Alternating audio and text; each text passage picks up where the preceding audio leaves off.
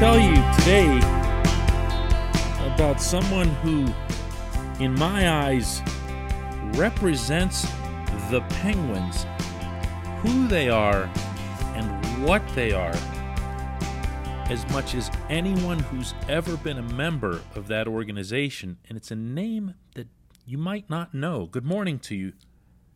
Good Thursday morning. I'm Dan Kovacevic of DK Pittsburgh Sports. This is Daily Shot of Penguins. Comes your way bright and early every weekday.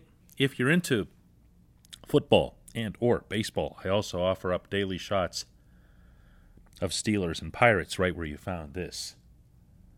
Tom McMillan has authored books on the Civil War and on Flight 93.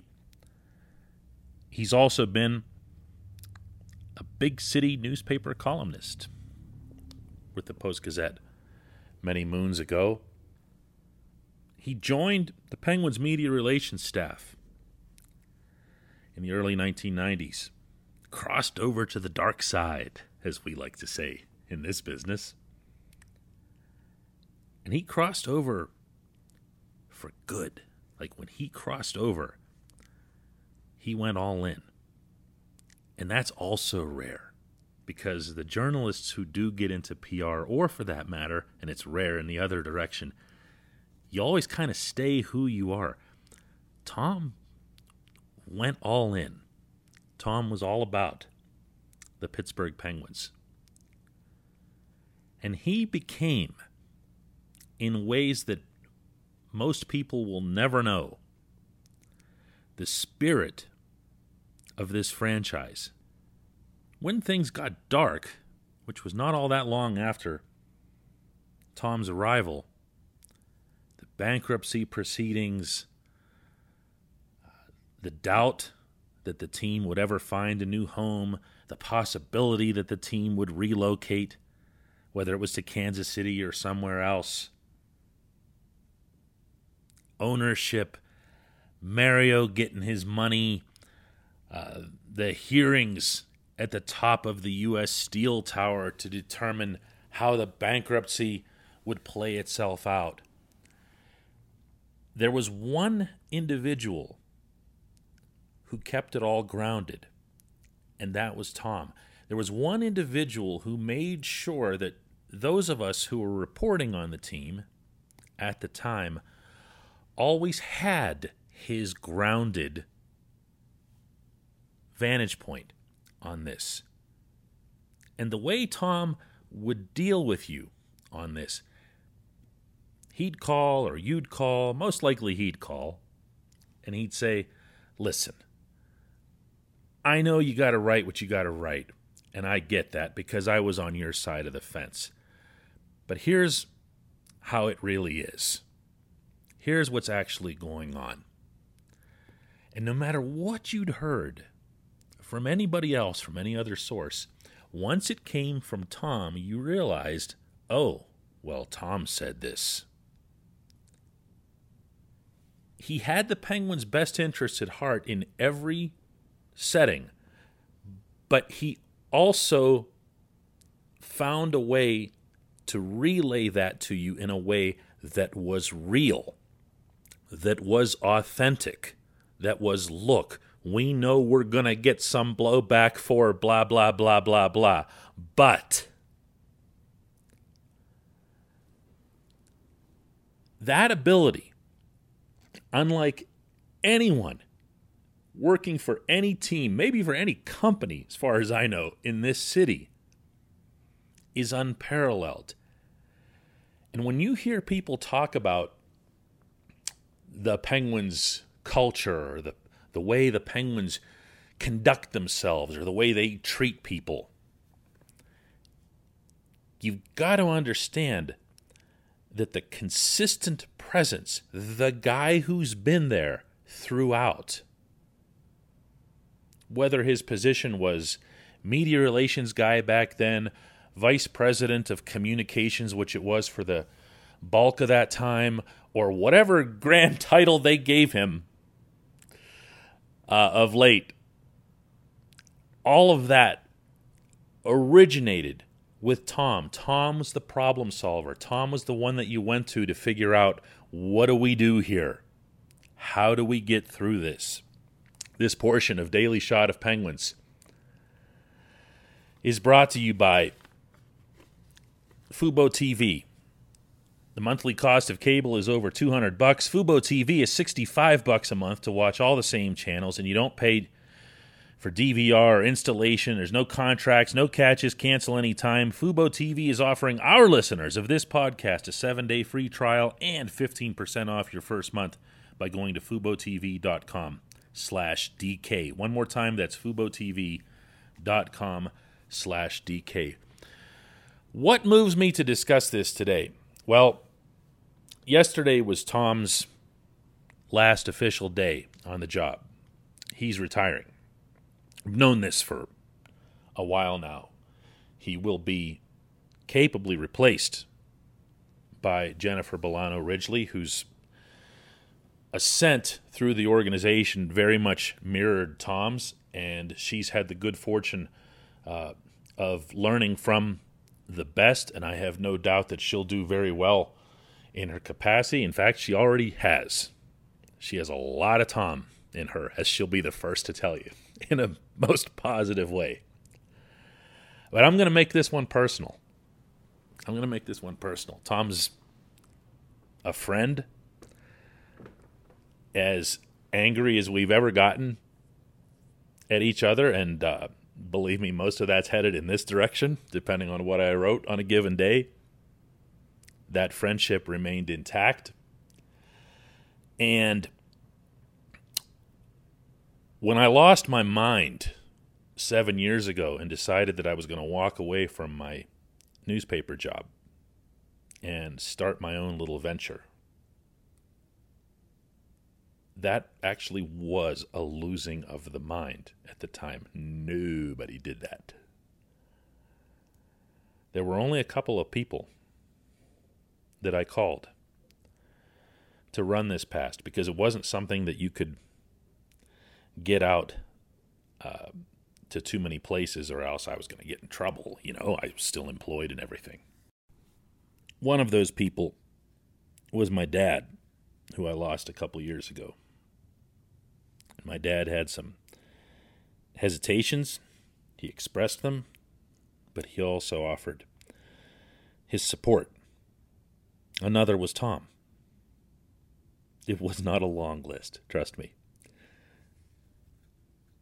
And I got Tom's enthusiastic support with all kinds of very Tom-like data and extra information to support the concept that what I wanted to do was going to work.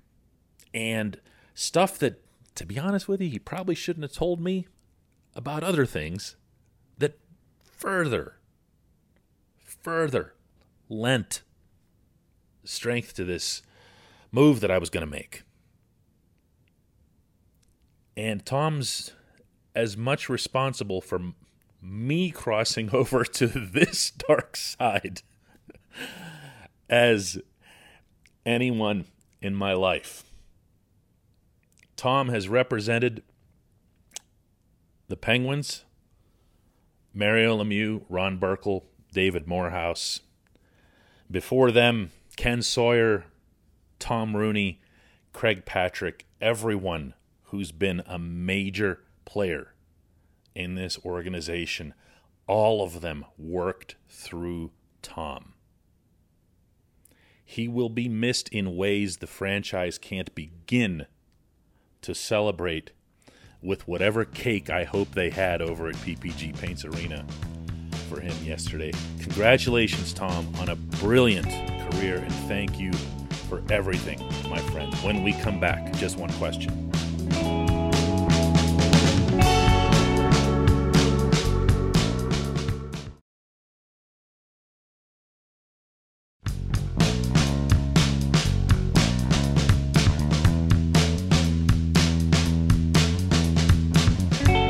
Welcome back. It's time for Just One Question. That's brought to you always by the Greater Pittsburgh Community Food Bank, where they are working around the clock to take care of those in need across Western Pennsylvania. If you'd like to help them help others, visit pittsburghfoodbank.org. Question comes from Kurt, who asks, why don't NHL players wear full cages / face shields? Can you see this ever happening? I'd like to see a stat on how many man games a year are lost to facial trauma. Feels like a bigger than you'd expect number. I don't have that number, Kurt. The NHL is kind of famous for describing everything as upper body and lower body, even when it's remarkably obvious. And that was the case, you'll recall, when John Marino had his face messed up with a puck coming into it in Sunrise, Florida a couple of years ago, and everything was like upper body, like, come on.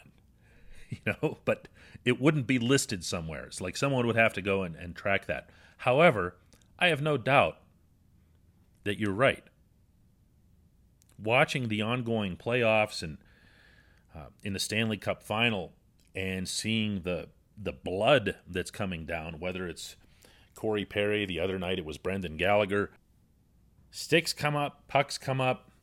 Sometimes it's just gloves and hands. Sometimes it's crashing face first into a stanchion or the goalpost. And my answer to you is no. We won't see it. If we didn't see shields, and I'm glad you referenced shields, because cages happen in college, and cages eliminate the issue of fogging up, which is what most players will say is the problem with wearing them.